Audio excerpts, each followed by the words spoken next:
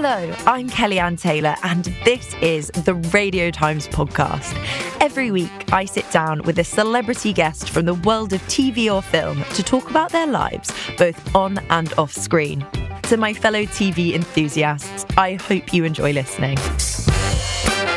This week's guest is one quarter of the QI elves behind the hit podcast, No Such Thing as a Fish. It is Dan Schreiber. The podcast, which started in 2014, sees four of the researchers behind the BBC panel show QI present their favourite facts. In this episode, we discuss how Dan broke into the TV industry and why he moved to London at 19 after receiving a letter from his icon, Richard Curtis. She wrote to Richard Curtis and said, hey, there's a young kid at my son's school who wrote this really funny and clearly influenced by Blackadder play, and so you must be a huge influence on him. But from conversations she'd had with me, she knew that I was kind of like lost in the wilderness of like, what do I do with this? And so she just said, maybe you can send him a note or something. And he did. He sent me a copy of Notting Hill, which he signed to me. And it was suddenly, my heroes were real. Plus, we speak about being starstruck, encouraging your inner weirdo, and why it's good to be in the wrong place at the right time. Dan, welcome to the Radio Times podcast. Exciting to be here. I always do this. Listeners obviously can't see me, but I raise my arms as if I'm giving someone a big virtual hug, which I always think makes me look a little bit strange. No, I think it's a good energy booster as well. It's sort of saying, let's do this. Let's do it. Yeah, very wrestling, WWF style. Oh, God. That's not what I'm going for, but I'll take it. Let's start off first and foremost. What is the view from your sofa? Talk me through your living room setup. Ooh, I mean, I'm not in my living room right now, so I'm going to have to go from memory here. But it's a nice big sofa. To the right of the sofa, there are 3 red cinema chairs that were taken from a old cinema in Birmingham from about the 1930s. And they sort of fold up. So they've got the little writing of the numbers of the seats, 15, 16, and 17, I think they are. And there's this huge wooden sort of platform on the bottom, which means you can pull them out and they can freestand without falling backwards because they're just those fold down chairs. So that's like the showpiece in the point of view from where you're sitting on the sofa. These are all some old school retro cinema seats. Big TV sitting in the corner, which largely is just Hey Dougie and Paw Patrol at the moment. Although we have managed to slip in some Indiana Jones movies, which is probably, it's like they're great. I'm not sure a 5-year-old and a 3-year-old and an 8-month-old should be watching them, but it's the stuff I watched as a kid, so I think hopefully I'm doing an all right thing. And then there's just books everywhere. The table that's in front of us is covered with books. There's the bookshelf to the left. There's the books above the TV. Books are my life. And so they, much to my wife's sort of resentment, I keep bringing about 3 home every day if I get a chance. You pass a lot of like train stations where there are free books that are on, and I'm a researcher by trade, so if I see a non-fiction book on like the history of theme park engineering, you have to pick that up. There's going to be gold in there. And I thought when I married my wife it was going to be fine because she works in books. She's an editor for Penguin. I thought she loved books. Turns out she's sick of them. So it's very annoying, but it's just books everywhere. I love that. I mean, it's really strange. You've just unlocked a core memory for me. I used to love Indiana Jones, and I remember going to Disneyland with my dad, and it rained while we were there. And I think I was just at that age, maybe 12, 13, where I could go on the big kid rides. And we went, because it was raining, everyone kind of cleared out. And so I got to go on the Indiana Jones ride like 2 or 3 times without queues. Amazing. Because of that. America or? No, Paris. So that weirdly, I've only ever been once to a Disneyland, and it was the Paris one when I was about the same age. And is this the ride where it's like Temple of Doomy? And there's a bit where it looks like it's just going to go off the edge and then it suddenly takes a turn. That's a core memory for me as well. Yeah. Wow, we've been on the same ride with the same excitement. That's very cool. Okay, so I know you're saying about Paw Patrol, which is a classic. If people have young children on the show, it seems to be that kids often control the remote. Is that the same in your household? Oh, absolutely. They've worked out certain bits about the remote, but not the main bits. So hugely frustrating for them. And they treat me like they've hired me to change the channel. So when I get it wrong, or if it's like they can't see the inner workings, like sometimes the battery or the reception of the remote to the TV, it says like it's not connecting properly. And they're like, Dad, what is your problem? Like, guys, I'm trying. Like, we just get in these huge arguments every single time. But yeah, my job is effectively to navigate the multiple interests of mainly the two boys. You have visions. In the early days of being a dad, you had evenings. Definitely.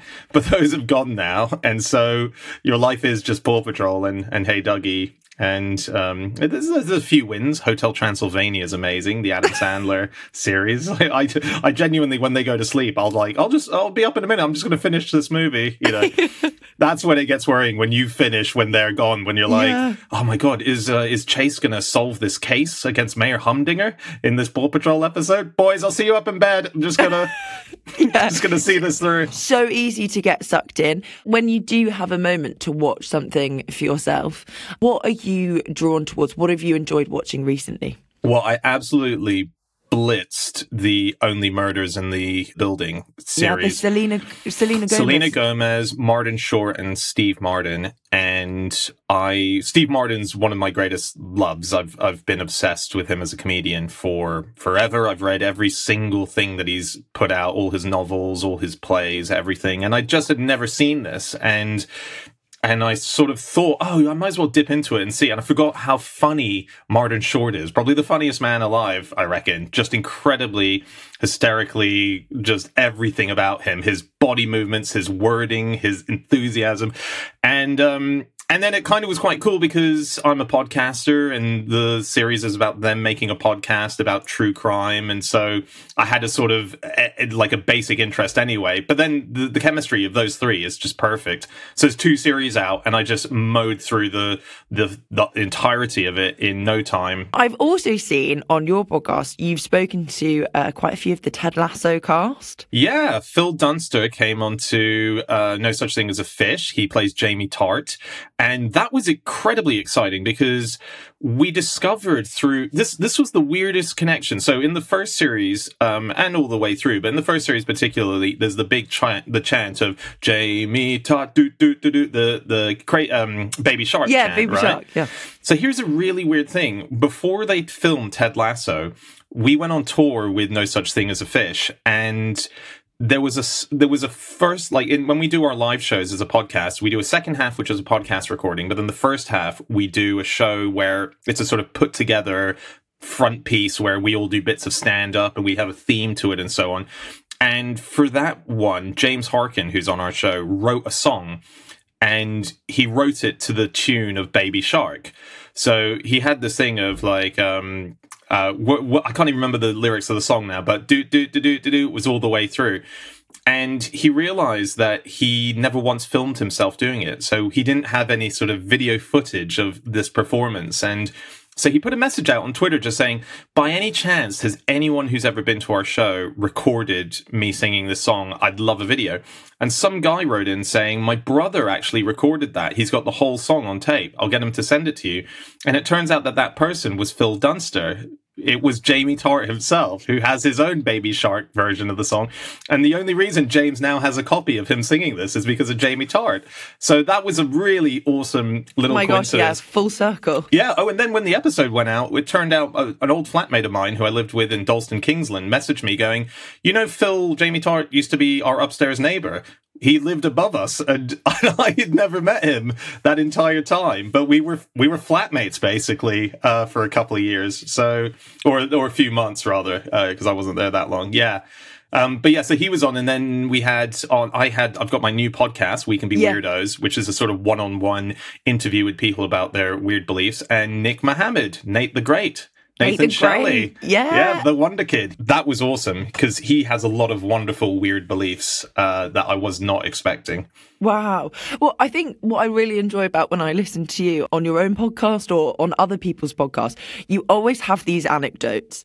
And I mean, I don't know if it's because it's how your brain works and kind of facts and fun stories. I listened to you not very long ago and you were talking about how your parents, I can't remember who the celebrity was, but your parents has kind of heard a rumour about someone who died being in someone quite famous died and then was in bed with their mistress who Bruce Lee. Yeah. I mean, I was like, where does this guy get this stuff from? You can't make it up. Well, it's really cool because there's a lot of things that I've retained as a kid particularly about my parents. So both my parents are hairdressers, and they met in England initially when my mum was working for Vidal Sassoon's, and my dad she was a junior hairdresser, and my dad was just moved over from Australia and had moved to Hong Kong, and my mum was going to visit Hong Kong with Vidal Sassoon's.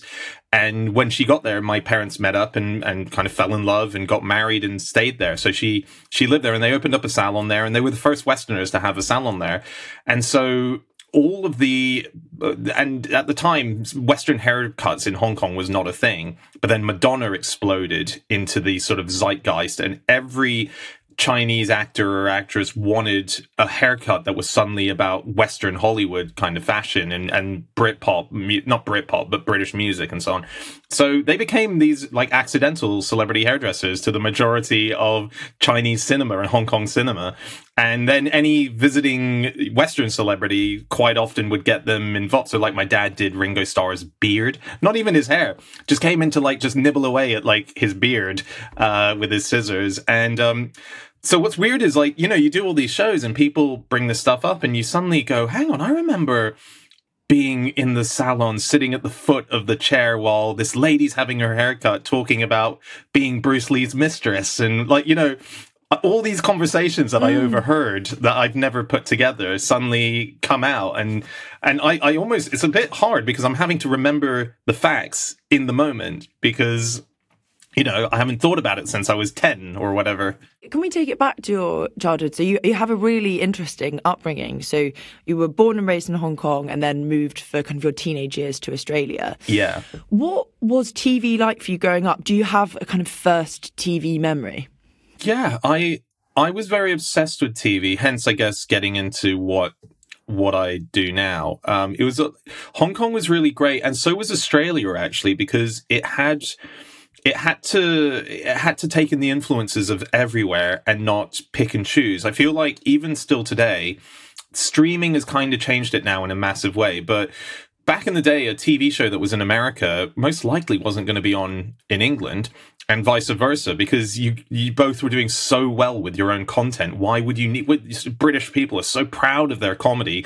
Why bring Seinfeld in, or any of the like Frasier? And that's obviously changed over the years, but Seinfeld, still one of the biggest syndicated shows in the world, is still virtually unknown in the UK to the average person, unless they've watched it on Netflix or something like that. And so in Hong Kong, we just took everything in. So I was obsessed with both American and British stuff. And my biggest memory was being in love with the TV show MASH. That was the ultimate one. And I used to sit by the TV with the tiny little, you used to get those little tape recorders where the tape was the size of, it almost looked like it was a tape that belonged to Barbie. Like they were just these tiny little things. And I used to record the audio of MASH episodes, and I would listen to them on the way to school and on the way back on the bus with headphones in, just the audio that I'd recorded off the TV. I was so obsessed with it. And so MASH was a biggie for me. And then a friend from America, I mean, this is a thing that used to happen as well. If you had friends who were overseas traveling, they'd often make compilation videos of shows that were on in the country for you to then watch. So I got given a video that had multiple Friends episodes on, because in Hong Kong, we were getting Friends, but we were series behind, and then it was just repeats of the same series. So people would sort of send in black market episodes, but they were not selling them. It was just buddies. And so I used to watch Friends episodes, but in between the Friends episodes, they'd sort of snuck in Seinfeld episodes. And so that's where I discovered Seinfeld as about a 10-year-old or whatever I was at the time. And so that was that. And then in Australia, kind of a similar thing. Australia just took in a bit of Brian Laurie and Blackadder, but then you'd have from America, you'd have, all the, again, Seinfeld and all that kind of territory of stuff. So for me, it was a huge mix of barely anything local in Hong Kong, except for MTV style shows, which you would watch. And then in Australia has great comedy, which again, no one here knows, which is such a shame. I had on my show recently a comedian called Sean McAlifon, who is one of the greatest living comedians, and just no one here really knows him because he makes all his content for Australia and hasn't really, no one just shows it here, but there he is. We've got one of the greatest living comedians, sort of active, being amazing, and just nothing here, which is a perfect example of how stuff doesn't bleed over.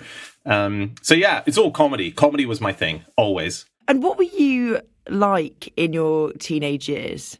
Where did the trajectory for you getting into your career start from? I kind of feel the same as I was as I am now. I'm not really different from what I was as a teen, kind of personality-wise, I think. I was always, comedy was going to be what I had to do in life. There was I didn't care if it was just producing or writing or sweeping the floor around it.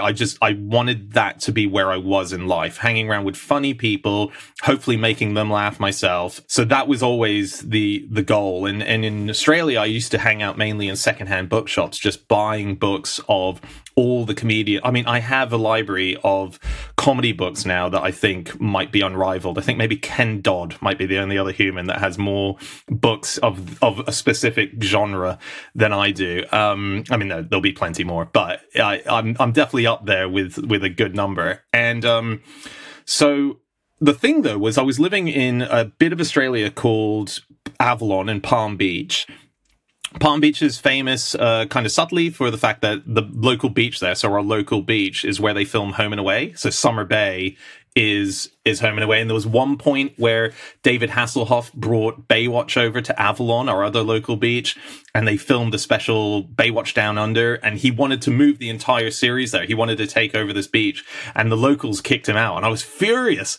I was like, I can't believe we were going to have Hollywood here. We were going to suddenly, and as I'm now older, I realize how important it was and correct for them to have done that, because these shows can ruin turn somewhere that was a hidden gem, which is what Avalon is, into a commercial tourist trap. So they were clever to do that. At the time, though, I was furious because that was the world I wanted to be a part of. And in Australia, you're just so isolated. There's nothing that gives you a sense that you can get involved in that industry, just particularly that little stretch of where I lived. And so the game changer moment for me was when I was about 16. I wrote a musical for school, which I directed, and I was a player and actor in it as well.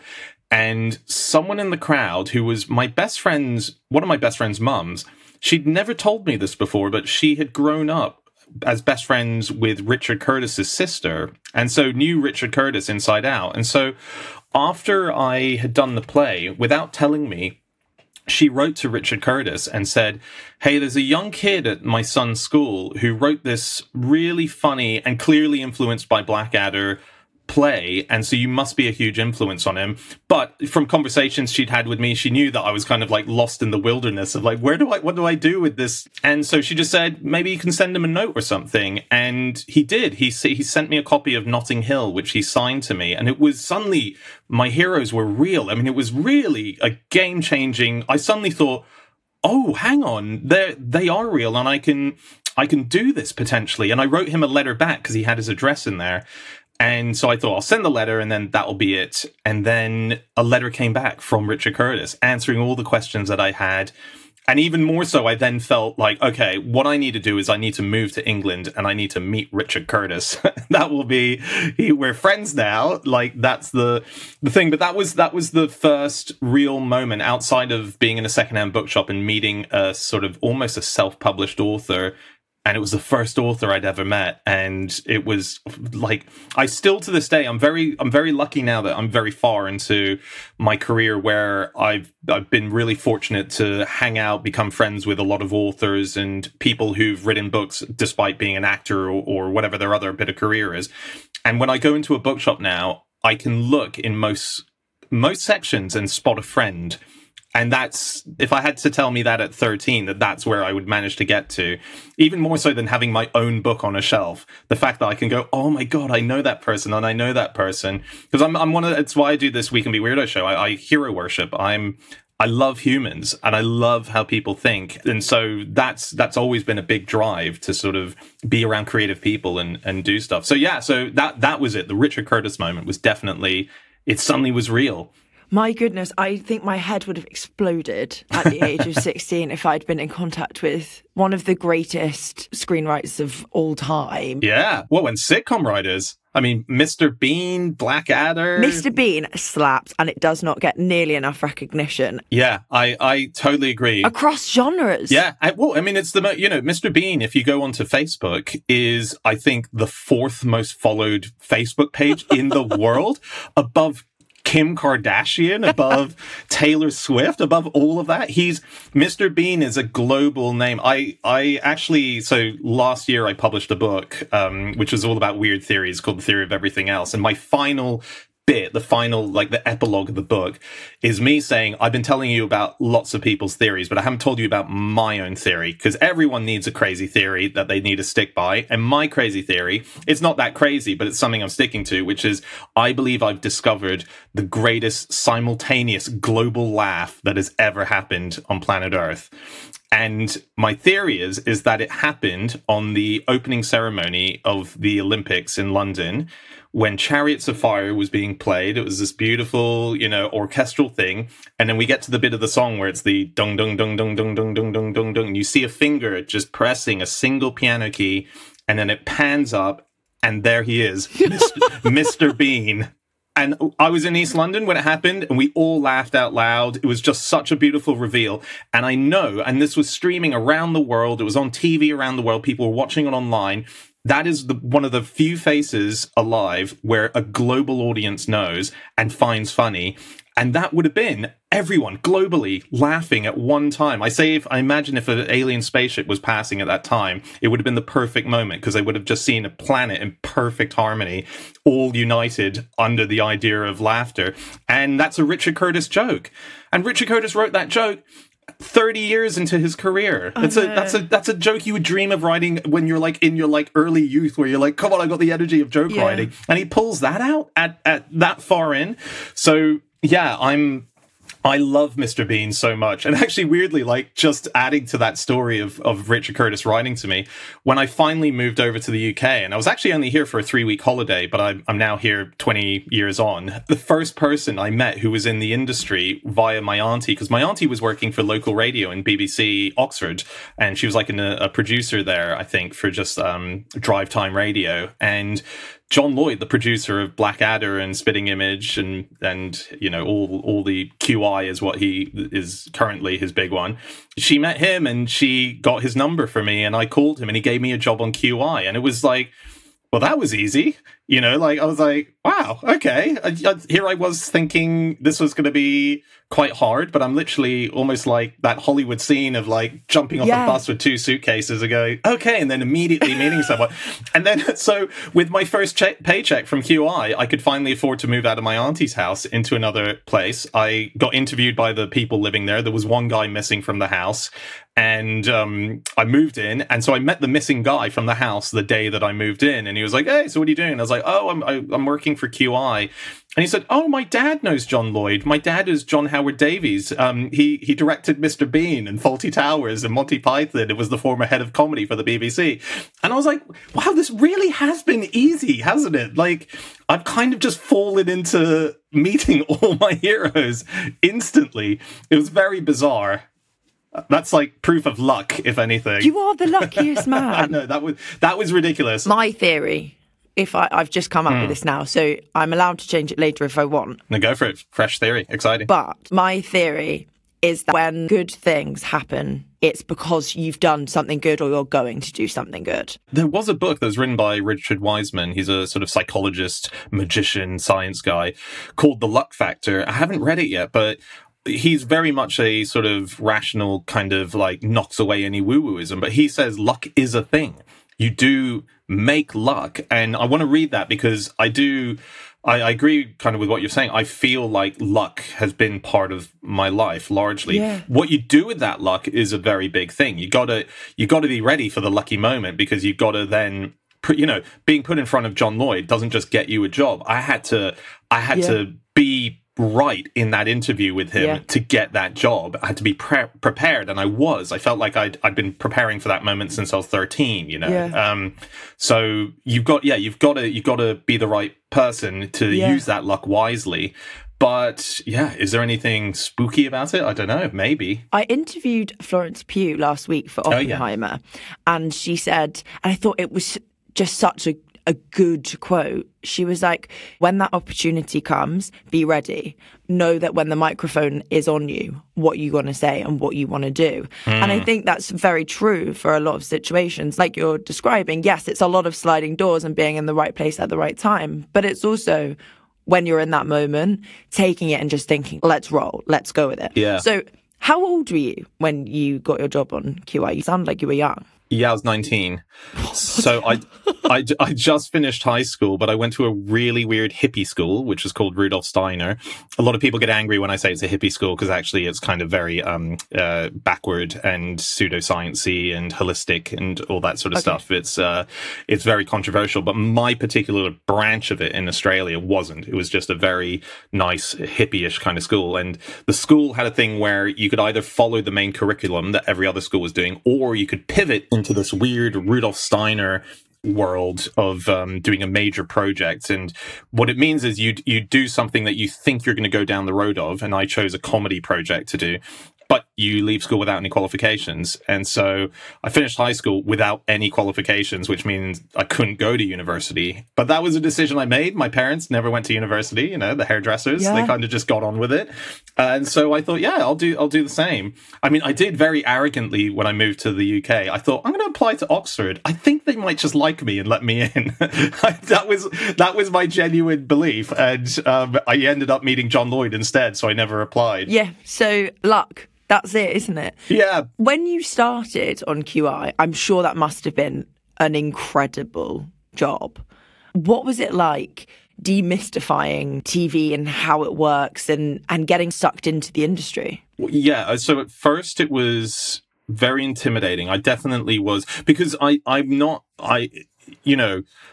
wasn't brought onto QI because John Lloyd met me and thought, wow, this guy's intellect is amazing. He doesn't need to go to university. He knows everything. It was the opposite. John was fascinated by how little I knew. He was like, this is the most ignorant guy I think I've ever met. This is amazing. That I'm making a show where ignorance is a thing. We can test all the questions on him. This is like, it's such a useful idiot to have around. And so I got the gig because I think I was just curious and I kept asking questions. What does that mean? And I think for John, that's refreshing. And for John, this was a big moment. QI was his return to TV. He disappeared for a long time doing adverts. He also had quite a sort of midlife crisis, which he's very open to talk about. And this was his return. He finally found a new project. So the whole industry of writers wanted to be part of John Lloyd's new panel show. He could have had anyone, but I think his real great genius is that he looks at who do I want to be in a room with, go to the pub with afterwards, and who's going to stay up till 5 a.m. trying to perfect a bit of script or a bit of a question or try and find a research thing. He obviously, I think, saw that in me, and so that's how I got the job over someone who, writes for Have I Got News for You or whatever. It's an amazing thing that I've hopefully gonna, in my career going forward will emulate, which is look for people who are going to be perfect for the project, not just because the CV is right. And I also, like you said, right place, right time earlier. I sort of have a thing, which again, I put it in the epilogue of my book, which is I sort of think there's a power as well to being in the right place the wrong place at the right time. Because if you're in the right place at the right time, quite often you're trying to map out a life that you've visualized and take the steps that everyone else tells you to take. If you're working for a company, you're going, oh, well, there's a promotion that will get me there, and then that will get me to this bit, and so on. And there's nothing wrong with that. But there is also, if you feel a bit stuck in life, put yourself in some place where you're not really meant to be. But if you're there at the right time, you might meet someone who will go, hey, why don't you join this thing? Maybe we could form something new within it. Yeah. And you can go further in your career in a way that you might not have before. When I left QI and I knew I wanted to do comedy, so I was with QI for 2 seasons, and then I wanted to move to London. It was based in Oxford. And at that time, QI wasn't the empire that it is now. It had when it was off season, there really was no TV to work on, and they'd opened up a club in Oxford. And so when I wasn't working on the TV show, I was working in the bookshop that they'd opened, or I was, for some reason, put behind the bar to make coffees, even though I'd never made coffees before. And I thought, well, actually, I'm just going to move to London. And John couldn't believe it. He was like, what? You were giving up this job? And I was like, I'll find something up in London. And when I arrived up in London, I realized, I can apply to comedy jobs. I could try and go to BBC Comedy, but actually, I'm still young, I'm still green, I'm still not there. I won't get the gig because there are way better people out there. So and then I saw a job which the BBC's quiz unit for development was advertising, and I thought, I could probably do that. They'd probably be interested in someone who worked on QI. And then I'll be their comedy guy. So I'll still be doing comedy. I'll just force myself into that role. And that's exactly what happened, where they didn't have anyone who was interested in comedy. They were all down the line interested in quiz. And by going there, I met another guy who did the same thing, Richard Turner. So he and I were kind of the comedy guys. And we got to be pitching comedy shows, and it would piss off the comedy departments because they were like, that's our gig, but you couldn't stop it. If a show makes it to the commissioner, that's what happens. And Rich and I then went on to co-create with John Lloyd a radio show and the Museum of Curiosity, which is still going to this day. So, and again, I was producer on that when I was 22 years old, I think. Never had produced anything. Rich had never produced anything, but John Lloyd just went, I reckon you can do it. You created it. Why not? Why not produce it? It's easy enough. Yeah, it's that saying, isn't there? Which I heard the other day and I thought, oh my goodness, this is so true. The person with one card in their hand, or the person in the worst situation when you've got nothing to lose, is the person who takes the most risks. And I think sometimes it's worth asking yourself, when you feel incredibly comfortable, when, like you're saying, you're in a company and you're hitting the next promotion, you're hitting things that is a very linear trajectory. But when you go outside of your comfort zone and you push yourself, sometimes those opportunities are even better. Yeah, exactly. And I think we're scared of those, I think, a lot of the time. Well, and a lot of time we're right to be scared because a lot of us will have kids, or, we'll be in situations where you need the money. Like I did this all when I was in my early 20s, when there was nothing to lose. And I still take massive risks in my career, but I do it now with I think a bit of a CV behind me that means I feel a bit more secure. I feel like I could find my way into another gig. I was talking about this with Nick Mohammed, Nate from Ted Lasso, and he's talking about how he's in a bit of his career now where he just feels really secure that, because his life is the next job has to come, and I don't know where it's coming from, but that's what I am as an actor. But he feels now like it's gonna come now because 2-time Emmy nominated, Ted Lasso, this big show. It could all go wrong, but his confidence right now is that can work for him. And that's sort of how I feel-ish as well. I've done that in the last year, really. Sort of stepped away from a day-to-day job at QI to write a book and then start a new podcast, and both came to fruition. And not only that, but they were excited projects to the people that were pitching for me to do it with them. And then I got lucky by picking the right people, which, that's another part of the process is you suddenly, if you're in that position, you can pick unwisely. I'm sorry, Indiana Jones is very much on my mind at the moment, but I chose wisely in both cases. So, yeah.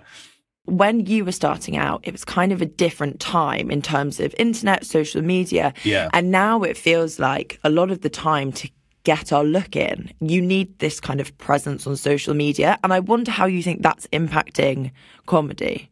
I think it's really true, but I also think it's a false thing entirely because the numbers don't reflect a truth, I don't think. Yeah, okay. So it's amazing if you're pitching yourself towards people, they look at your social numbers, and that's a huge thing.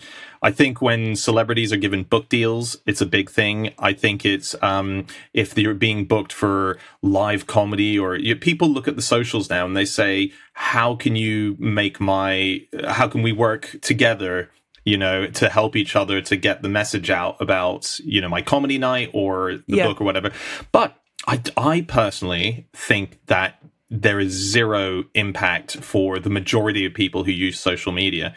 I think there's people who've absolutely nailed grabbing an audience, and the numbers reflect that. Yeah. But in most cases, you can see someone put out a tweet that they'll have 2 million followers, and they'll get 28 likes from that saying, check out my new thing. Like, the numbers just don't quite reflect, because we don't know how many of those people are active, if they've fallen out of love with the person that they're following. And I keep noticing that. I keep thinking, wow, this person got a really good book deal, or they got a really good TV deal, because these numbers represent something massive to the companies that are taking them in. But the reality, and I think everyone knows this as well, we just stay silent about it, is that those numbers don't have any kind of real life impact.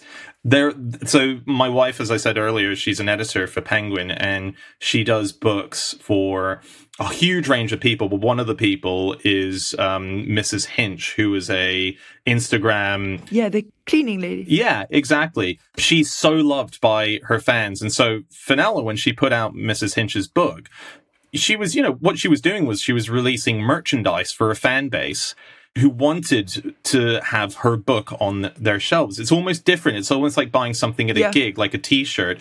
A lot of book people get very frustrated about how the death of books is happening with all these influencers. And I think you've got to separate them and go, no, they're allowed to have merchandise, people. And it's flooding into where you're seeing it. But her hit rate of selling a book versus her numbers is ginormous. Her hit rate of engaging with her audience, those numbers are real. That's one of the rare times where those numbers are absolutely real. For me, nah, there's a fake number.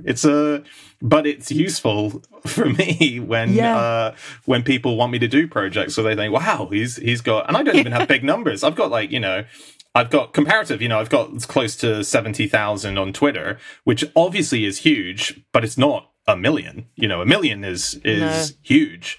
But you do need this presence, and you do need to then, because you always have these points where you're like, oh, I should just take myself off Twitter and Instagram. I'm wasting too much time. And then you get to a moment like I did yesterday where my book came out in America, and I'm on Twitter just going, come on, please. I've got 3 kids. They're starving. Someone buy my book. Come on. And it's really useful. And for me, I'm more used of the social media world in a positive way for what I do for a living. Then, because I used to, as I said before, I'm really into people, and I love, when I work with someone, I don't want it to just end. I want to be friends. I want to hang out, and I get to, through the kind of projects that I do, I meet a lot of people who are like world changing explorers or amazing nuns, or like there's just a whole variety of interesting people, particularly when I was doing Museum of Curiosity. And I always found it so annoying that if I was going through an agent or if I was going through someone else, that's it. They're done. And then Twitter comes along while we start making Museum. And now I'm mates with all these people I'm still in touch with the ancient Babylonian cuneiform curator from the British Museum. We go out for pints. That never would have happened before, but we can find each other, and actually he's a bad example because he's not on social media. We just happen to stay in contact. But there are at least 50 people who, without Twitter, I would not be friends with now. Because also as adults, it's hard to become friends. Go on friend dates, it's tough. Yeah, it's a different relationship for sure. Yeah. Having to broach that. But when you get there, it's a really nice feeling. I think everyone just has to put aside their awkwardness. But actually, it's really nice. And some of my closest friends are from adulthood. No, same here. And as I say, I got 3 kids. That changes even further because like my kids picking Paw Patrol for us to watch on TV, they're also kind of picking my adult friends now because I have to go to this party or hang out at their house in the afternoon.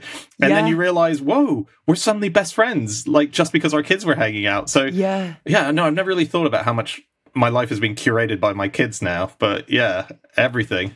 It's so interesting that you say that, because I listened to you on a podcast and you said that you felt incredibly proud of when people share their batshit beliefs. Because when you share something that you think is crazy or that isn't perhaps the norm, you're being really vulnerable, but that is what human connection is about. But let's talk about that. Let's talk about human connection through comedy. Yeah, well, comedy is, it is the thing, right? Like, it is the medicine. It's the medicine that we all need. And I think particularly when the pandemic was happening and we carried on doing Fish over Zoom and putting it out weekly, I don't think we ever felt such a sense of what a comedy show can mean to people, because we're just making comedy. That's never been the intention, that we're thinking, well, there's probably someone out there with huge anxiety issues. We got to keep going for them. That was kind of silent listenership prior to the pandemic. You'd get one or two messages, or like after a gig, we would always do signings and people would come up and say, hey, I just want to let you know that I was feeling very lonely at the beginning of this year. And this is the one thing that I listen to that is my friend. And that's hugely emotional when you hear a thing like that. You don't want to ever treat it as if it's like, you're doing a more important job than anyone else. But it is a nice side effect to know that the comedy is playing its little role in helping someone somewhere.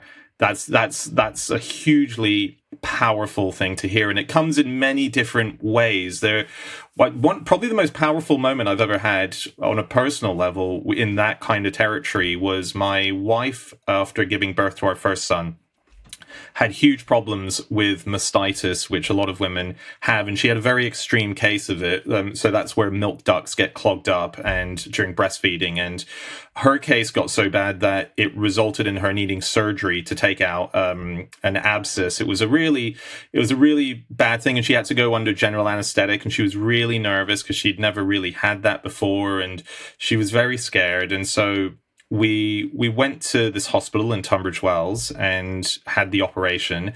And usually what happens is the doctor, who we'd met very briefly before and told us about the surgery, kind of does it, and then your partner or whoever's in there, who's whatever relation they are to you, just lays there until they wake up, and you get no knowledge about whether or not it's gone well or any. And I said to the doctor before it was happening, the surgeon, I was like, so someone's going to come up and tell us it was okay, right? And she was like, no, they just wake up and then get brought up to you eventually. So however long it takes for them to wake up, you just have to wait.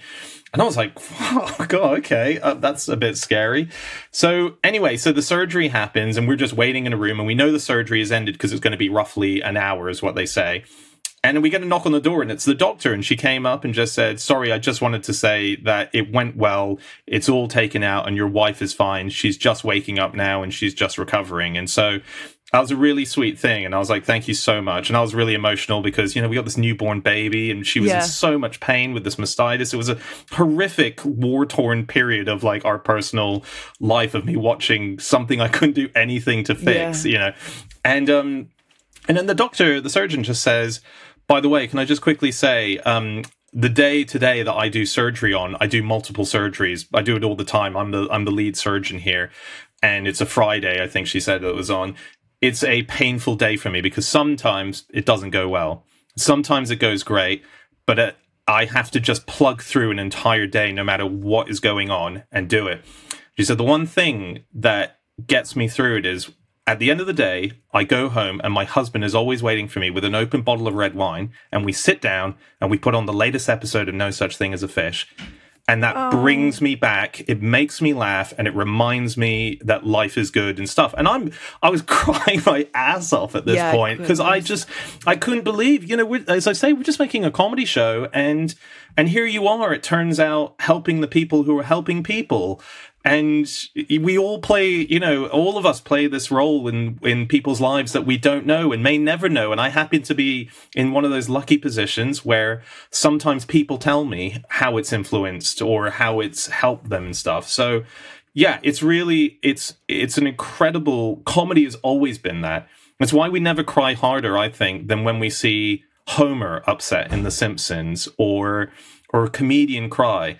Because there's something so vulnerable about a comedian being upset that it's the most heartbreaking thing in the world. A clown crying is a horrible thing. And it's why when people like Robin Williams die, the feeling is so different to, say, when David Bowie dies or a Prince dies. There's something so, you feel like a family member has gone because they're so, and you do give yourself, because that's what comedy has to be. It has to be honest, and it has to have heart to it largely.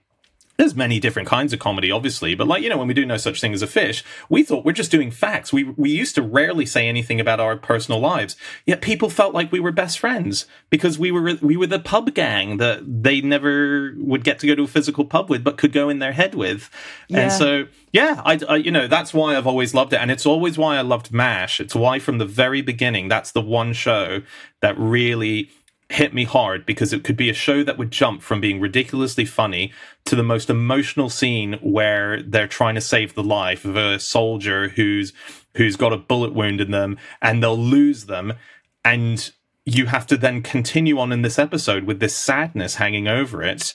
I mean, that as a show is the most wonderfully polar sides of life, the funny and the sadness. And yeah, no, so maybe that's just me personally, that I'm really into the fact that the comedy is so much also a part of an emotional bit of our life that is magical. Did you ever watch the special by Hannah Gadsby, Nanette? Yes, yeah. Because that's kind of, she does that. She comes at it with, it's all this very funny comedy sketch, and then she obviously subverts it by showing how much of her material has come from actually quite dark moments, and how comedy has got her through that, but also the relationship between comedy and self. Yeah. Also, I'm really pleased that everything was okay with your wife, because I'm sure that was a terrible and terrifying experience. It was. Weirdly, it was like the operation wasn't that dangerous, but it was kind of, she had sepsis, which is dangerous off the back of this. And so it was scary. But with Hannah and Nanette, I find it very frustrating when a lot of people were giving it criticism for saying, it's not a comedy show. She starts off doing material and then it goes into like this ranty bit. And when you do watch it, there is so much heart and seriousness to it. Yeah. But you sort of go, well, then you don't understand what comedy is, because she would always, at the end of something, would pull it back with a gag or something that would get you. And that's what comedy is. That show was a stand-up show. Yes, it wasn't the classic one-liners the whole way through that we know, but there were multitudes to the different kind of comedy that you can do. To call that not a comedy show, which is only a very small fringe group of people that did, but that those things rise to the top and you see them online. I thought, no, you got it wrong. You're missing the bigger picture here. That is a proper stand-up show. I mean, it's phenomenal. She's incredible. Yeah. Can we go back to talking about No Such Thing as a Fish? And I just wonder, because what's come about is such a magical show. It's such a loyal following. And my best friend is a huge fan. So she sent me a question to ask, which we'll come on to in a bit. And she's very jealous that we're getting to have this conversation. She's been to live shows. What's her name? Her name's Kat. Hi, Kat. Hello, there you go. Kat. Hey, Kat.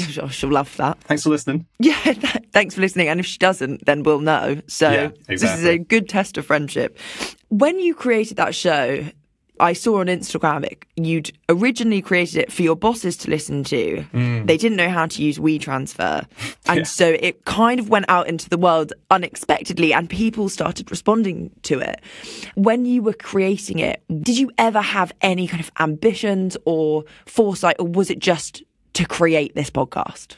Well, my job at QI at the time, I'd been brought back in after having disappeared from QI for many, many years. So when I left after Series C of QI and moved to London and started working for the BBC and stuff, I was peripherally working with QI with John on Museum of Curiosity, but I wasn't a QI person. So, and then I started doing stand-up and a few TV shows and producing other things. And then John and I had a chat one day in a pub, and he said, we really want to start making more shows at QI. Can I talk you into coming back?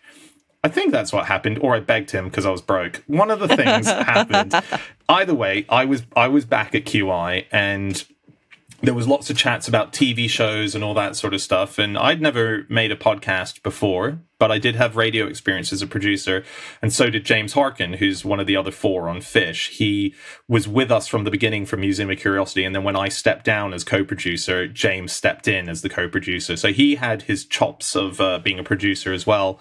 And so I think because a lot of people pitch stuff to QI as well. And I think a few people were sort of saying, I'd love to do a QI podcast. And so I just said to John one day, well, we're here as a unit. Look at all these people here. We don't need to bring in outside ideas. Let's just make our own stuff. Let me come up with a podcast and let's see if it works. And so that was the beginning of it. And the real beginning as well was sitting back again in a room with QI people and just watching the sort of the effortlessness of facts that were flying around the room. Hey guys, I've just found this thing about Eddie Murphy. He used to do this movie. Hey, did you know Eddie Murphy was in a movie with this guy and they did this thing? Oh yeah, did you know that the director of that, like, it suddenly was like, if we bottled this, I think this could work. And then we spent, about 6 months basically testing out different ideas for what the show could be, and until it just reached this really simplistic place of, what if we're the QI researchers? People are always interested in what we find to be interesting, and there must be so many facts that don't make it on TV. What if we just each brought our favorite fact that we found that week, and we'll tell each other in advance what that fact is, so we can all go away and research other things about it, but then we won't tell each other what we found. And then let's just do that. I'll do my fact, and then we'll chat about it, and then we'll do your fact, and then we'll do Anna's, and we'll do Andy's. And that was it. It was a really simplistic thing. But I will say that once we had the pilot edited, which was a mixture of like 6 different shows, I picked like fact 2 from a previous ep, and I picked fact, like, it was like a best of pilots, basically, our first ever pilot. I remember I was sitting with James, and I said, we're going to be the biggest podcast in the country. This is a great show. And that was the producer in me, not the host in me talking. That wasn't ego. That was stepping back and looking at this so simplistic, this format that it's elegant. It's beautiful. We haven't touched it in 9 years, and we've never needed to. And no one's complained about needing to shake it up.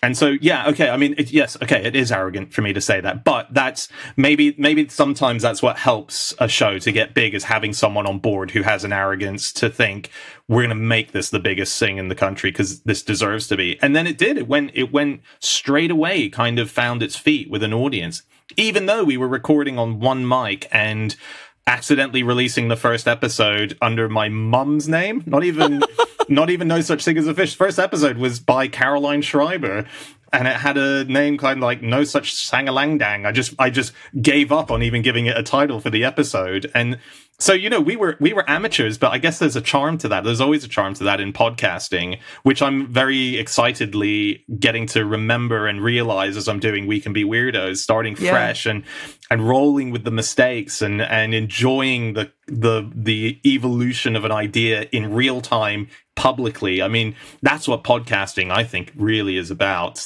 It's that energy of like early day Saturday Night Live. Every podcast should feel like it's just started its own Saturday Night Live. You're so right there, because I mean, even when we're now in our 4th series of the Radio Times podcast, and even just seeing my voice change as well. When you start a podcast, I think sometimes think you have to be one thing, and it's an interview podcast, and how you are as a host. I'd grown up listening to, Desert Island Discs, and I was like, well, I've got to be like a BBC broadcaster, and it's got to be all very clipped, and the conversation has to be a question answer. And now it's evolved into this very beautiful conversation. Yes, I prepare, I have questions, but actually what it's about is we've gone everywhere. That's what, I said at the beginning, this is going to be very kitchen sink, because it's just about following the person that you're talking to. I think that's so I'd be interested to hear your series 2 version of you, because you're incredibly natural and very, very good at what you do. And you're doing the most important thing, which is, come prepped, find the questions, find the things. They will come up. Don't prescribe them and don't go, I've got to get this order down. The most important thing, which I've discovered with doing this new one, We Can Be Weirdos, is listen to your guest and follow that and ask the question that maybe the audience is begging to be asked as you've like Nick Mohammed the other day sort of saying, me and my wife, we have lots of superstitions. I have a pair of lucky pants, and he tried to continue, and I was like, let me just stop you there. You would tell me about these lucky pants. If I was looking at my sheet going, okay, he's giving me that answer, but I need to get to the next one. You miss all these moments, and you miss a connection. This is an effortless chat we're having right now. I mean, I know I've been ranting a lot about my experience, but in the bits, it's nice and freeing. And Desert Island Disc, though, on the flip side, is probably the greatest radio show ever made. And And those interviews are astonishing that, particularly Kirsty could get a guest to cry within 3 minutes and reveal something they've held for 60 years in some cases. I met her at the Radio Times cover party, and I had to get kind of little sound bites from people to go along with the pictures that we were running in the magazine. And it was the first time I'd say I'm not I don't get starstruck. And I think from doing this job, you just realise people are people. Yeah. And sometimes, obviously, I get nervous. I did an interview with Emma Thompson and I was, shaking and... Yeah, there are a few people that throw you, aren't there? Yeah. Yeah, but when you actually get down to it, after the first 2 minutes, you're in and you're thinking, we're just having, like you say, a conversation. Yeah. Except for with Kirsty, I kind of just spieled for 2 seconds. She looked a little bit shocked and then gathered herself and gave me like a very nice little quote. And I thought, I just wish I'd done that better. If I could go back, I would have just been normal and just said, instead of being like, oh my God, I love you so much, and being incomprehensible. I'd argue, though, that I think it's really important that people like you and I who are meeting these big celebrities, the reason largely that we got into doing what we're doing, still have that moment where we lose our crap because we're around someone that we've admired. It's the most, you probably hated it in the moment, but afterwards it would have been the most exciting feeling of being like, it was so nice to just be starstruck. I was at a opening night for the Upstart Crow play that Ben Elton wrote and David Mitchell was on, and I was in the after party, and which I luckily got invited to through a comedy friend of mine, and Alan Davis was in there, who I know through QI. So I went up and Alan's with his wife and stuff, and we're chatting away, and then suddenly the person who just walks into the mix is Adrian Edmondson, and I grew up on The Young Ones, Bottom. I mean, he is one of my comedy heroes, and I lost it, and I just couldn't say words. And Alan and him actually went, Dan, it's okay. Like they saw what was happening. Oh, bless. It's okay. And then Adrian said like a basic sentence. I just went like the most manic, crazy laugh. And it was embarrassing. It was terrible. But afterwards, I was so glad that I could still feel that feeling. It's kind of like, when you do what you do and you become numb to it. That's a terrible moment. But that's great that you did that with Kirsty. That's great that Emma shook you up for 2 seconds, because that's why we started doing this kind of thing, particularly as interviewers. This was our ticket to hang out with people who we find extraordinary on a personal level. Yeah. So I would say that's important. And I'm glad you've still got that, because otherwise, you don't want to be a dead vessel of an interviewer who just can't have feeling. You've put such a positive spin on that. That's made me feel so much better. This is the luck thing that I'm talking about. You're obviously your outset is very positive. That's very interesting. Well, try that next time you absolutely embarrass yourself in front of a celeb. Yeah, just think, what would Dan say? This is a good thing. Just think that. And I'll tell you what, it would have made her day to see someone who's in the industry lose it flush. Over. Yeah, it would have been like, wow, how cool is that someone admires what I do so much that even though they work in what I do and meet people 100 times a day or whatever, that would have made her day. Like, no question, that would have made her day. I found it really interesting. So I listened to your first episode of We Can Be Weirdos. Oh, yeah. And it's with the neurosurgeon. And, yes. Correct me if I'm butchering his name. Harith Akram? Harith Akram. And I was so captivated by it. I have a soft spot for anyone in medicine because my partner is a doctor. Okay. And I see how much they give, and I think it's one of those industries that I think we're appreciative of. And when you see someone go through the cycle of working in the NHS every day, it can be very different. And I was so interested that someone who doesn't, I don't know his name. Or I'd not heard of him before. Yeah. But I was so sucked into that conversation. I mean, he's got such an interesting life. Yeah. And also career path as well. For listeners at home, if you haven't heard, obviously go and listen to the episode. But he's found a cure for chronic pain. Yeah. And they're in the kind of paths of getting that approved. Yeah. But what's interesting to me is sometimes the stories that are the most interesting aren't necessarily the ones that we think are going to be the most interesting. It's not always the biggest movie star. It's sometimes that neurosurgeon who's just come up with a cure that could genuinely change medicine going forward. Yeah. So what stories have stayed with you from this series? From this series? Well, I mean, Harry's one is absolutely the biggie. I mean, that was another thing where I was approached by Global to make a podcast. I think they were thinking, Dan is going to bring in lots of huge celebrities, and certainly that was in my head. This is a difficult second podcast. I'm still hosting this main show, which is my main baby, and here I am, sort of effectively, trying to launch another baby into the world. And you want to do that with your best foot forward. I need an Eddie Izzard. I need I need Madonna. I need someone big to launch me into this thing. And then as we were testing it out and trying it out, and I was thinking of the kind of people that I wanted on, I thought about my friend Harry, who I know through my wife, and this extraordinary thing that he'd done, and this incredible story of growing up in Iraq, being born 4 days just after the first Iran-Iraq war started, being a premature child that should have been in an incubator, but it being so dangerous in the hospital that the doctors said, take him home and just leave him near a kettle. Like, that's how he survived. Insane, isn't it? He then grows up living underground in a bunker with multiple families as bombs are dropping throughout his entire childhood. There's a bit in the show which we edited out just purely because we didn't get the wording of it right, and it kind of was just a bit muddled. But he was such a clever kid that he was taken in by Saddam Hussein's elite schooling to sort of train, like, basically, I think Saddam wanted to create a school and a generation of children that were going to be his, like, particular, like, foot soldiers, I guess. And then his family fled and escaped, and he then grew up here. And there's a beautiful story of his auntie Ida, who is sadly was very ill and passed away from a very painful cancer. And the frustration that he had, that he couldn't do anything.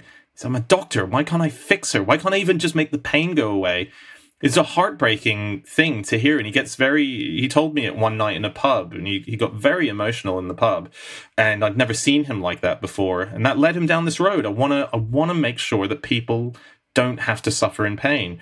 And the guy has bloody done it. He's found a remarkable bit of surgery by using brain scans and using coding and algorithms in a way that most doctors won't have ever known to use. And he's isolated the exact spot in the brain where we experience emotional pain, which is what chronic pain is. So it's not normal pain. Like, you hit your elbow. We need that pain. We need to know if our hand is burning. That's the pain that keeps us alive and safe by warning us against stuff. But what we don't need is the cancerous pain. We don't need those extra other pains. And he was worked it out, and he's cured 8 people now of chronic pain. They sadly, I think most of them have passed away because they're still terminal with whatever they had. He can't cure cancer, but he can make it so that you can go home and be with your family and not experience being out of it on morphine until your dying day. So it's a huge moment. I think, there's so many different amazing advancements that are happening and so on. But to me, that feels like we're going to be hearing his name next to Nobel Prize winning very soon, or one day at least in his life. But when I had that story, I thought, no, that's my opening episode. I'm going to lay my cards down and saying that's what this series is about. It's not going to be just back-to-back comedians and celebrities that, I want to introduce you to people that I think need to be known about.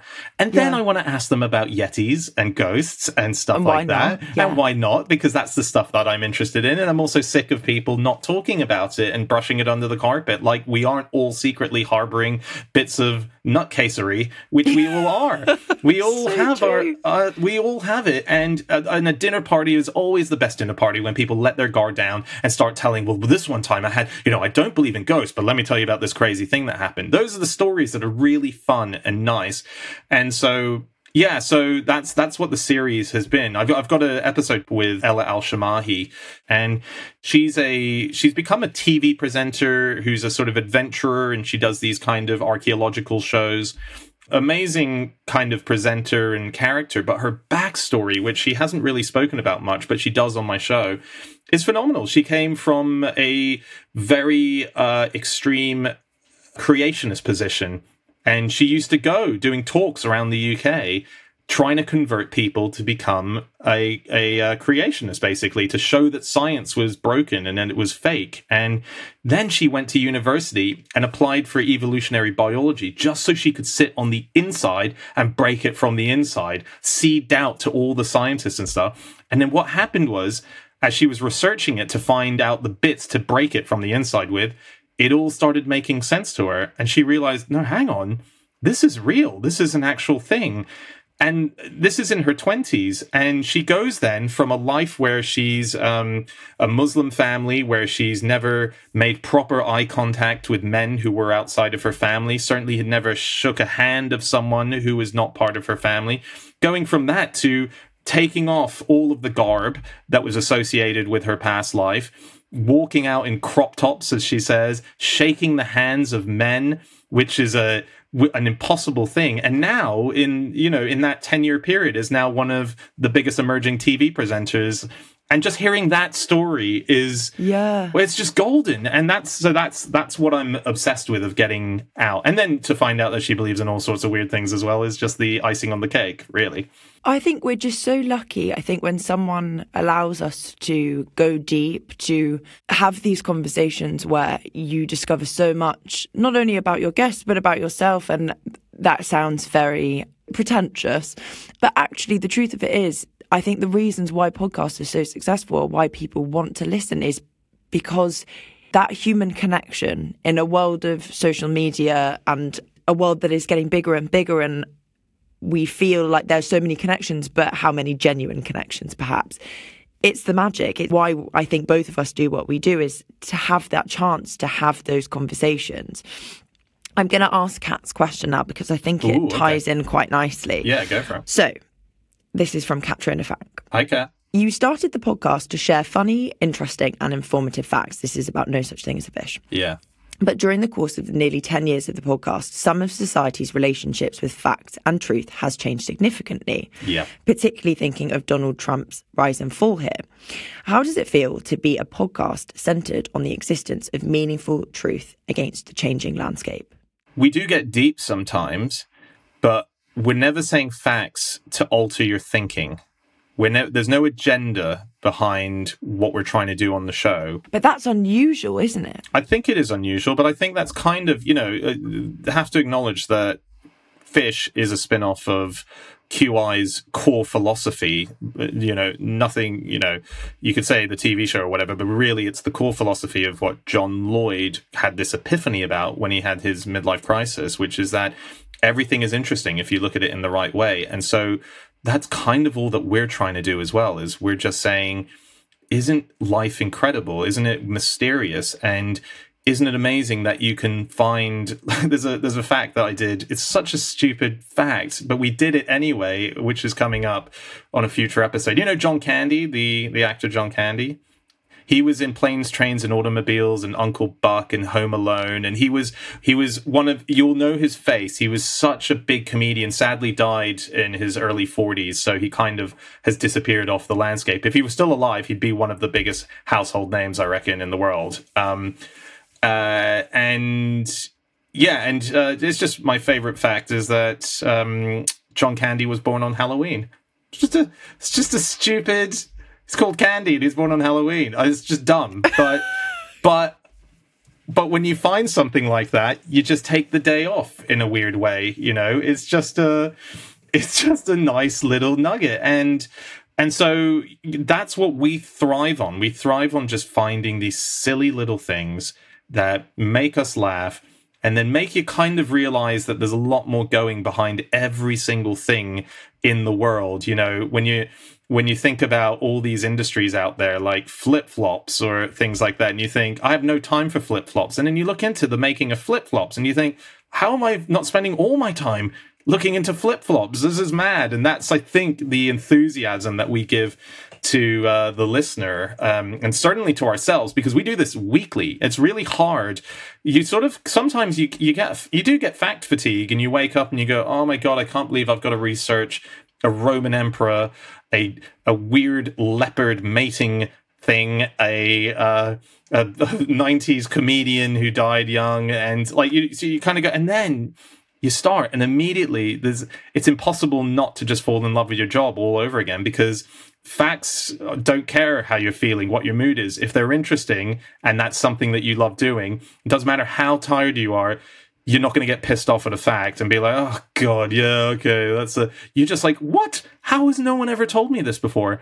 And so all the kind of, the real horrific stuff that's been happening with fake news, kind of, to use that term, and the bending of information. And even, I mean, my new show, We Can Be Weirdos, is a response to the fact that everyone keeps bracketing anyone with weird beliefs as a conspiracy theorist. And I think there's a huge distinction between believing in Bigfoot and actually being a Trump supporter. But everyone seems to think there's such a high correlation that if you have any interest, and that's why we're afraid to say our weird things out loud. We think we're going to damage our careers, and we think we're going to hurt friendships or our social standing. And that needs to be re-separated, because the person in us who loves watching as kids shows like the X-Files or watching Independence Day or anything like that, and being around a campfire and telling each other these mad stories. Oh my God, my mum had this thing where, and then the ghost walked through the room. Like, that's what's fun. It gives you goosebumps and it makes you feel alive. And we're stuck. It's like with alternative facts and fake facts. Believing in weird stuff has been turned into conspiracy, and there seems to be no separation between the two. So actually, weirdly, the two shows that I make are fighting against two different things. I didn't realize it until you just said that. But then we did a TV show for Fish as well, called No Such Thing as the News, which we analyzed the news in just a different way. We just wanted you to know more about the background to things that were going on, not necessarily. There was like a story that Barack Obama had arrived into the UK and he'd brought his own car, which is known as the Beast. And, you're just saying, okay, I don't know anything about the Beast. It must be an amazing car. And then you find out the Beast is this extraordinary vessel that has, vials of the president's blood in case he needs an emergency transfusion, in case he's hurt, or, the Beast is this. And so we would do a show on TV where in a week where everyone was talking about something quite hectic, we would be talking about an object to do with the story. Or I remember when Trump got inaugurated, we did a show on the night, that he won the election. We did a show the very night that he won the election. And our opening fact, I think, was that Melania Trump's grandfather invented a new type of onion. That's what we're there for. That's our purpose. And there was a review which I thought was really cool, that when the show went out, because we were a bit nervous about trampling on the toes of things like Have I Got News for You, or even the news quiz, stuff on radio. And someone made this point that that if there was a car park of comedy news shows, a lot of cars are parking behind shows like Have I Got News for You, trying to fit into that slot. But they said, but there was somehow an empty slot waiting for a show like No Such Thing as the News, and they've just driven into it and they've parked themselves comfortably like they've always been there. And that was the highest compliment, because it meant that we'd done our job right. We were trying to do what we do on the show, which is to just say, let's talk about interesting things, so that when you have to, and we're so bored of talking about Trump, but when you have to talk about Trump, you can derail the conversation by saying his grandfather invented, or Melania's grandfather invented an onion. Like, it's that kind of thing. So it's so good. Yeah, and it's it keeps us away from any unwanted controversies, because we're not interested in starting any fights online or trying to change. Again, as I say, we're not there to change opinions. We're not there to make points with facts. We do sometimes just go, isn't it extraordinary we don't know who this person is, or I thought this person was terrible, but actually look at the footprint they've had in history. Yeah. We do that stuff, but no, it's two separate worlds. And maybe I'm grateful for people fighting against the alternative fact stuff, but I think, we've got our own car park space, which I think is a necessary one to have something in. I think the shows, and what I think about the most of what you do, is just an encouragement to stay curious. Yeah. And that's important. And stay weird. Those are the two things. Stay curious and stay weird. Stay curious, stay weird. And on that note, Dan, it has been an absolute pleasure to have you on the podcast. I loved it. I'm sorry I ranted so much, but it's been so nice chatting to you.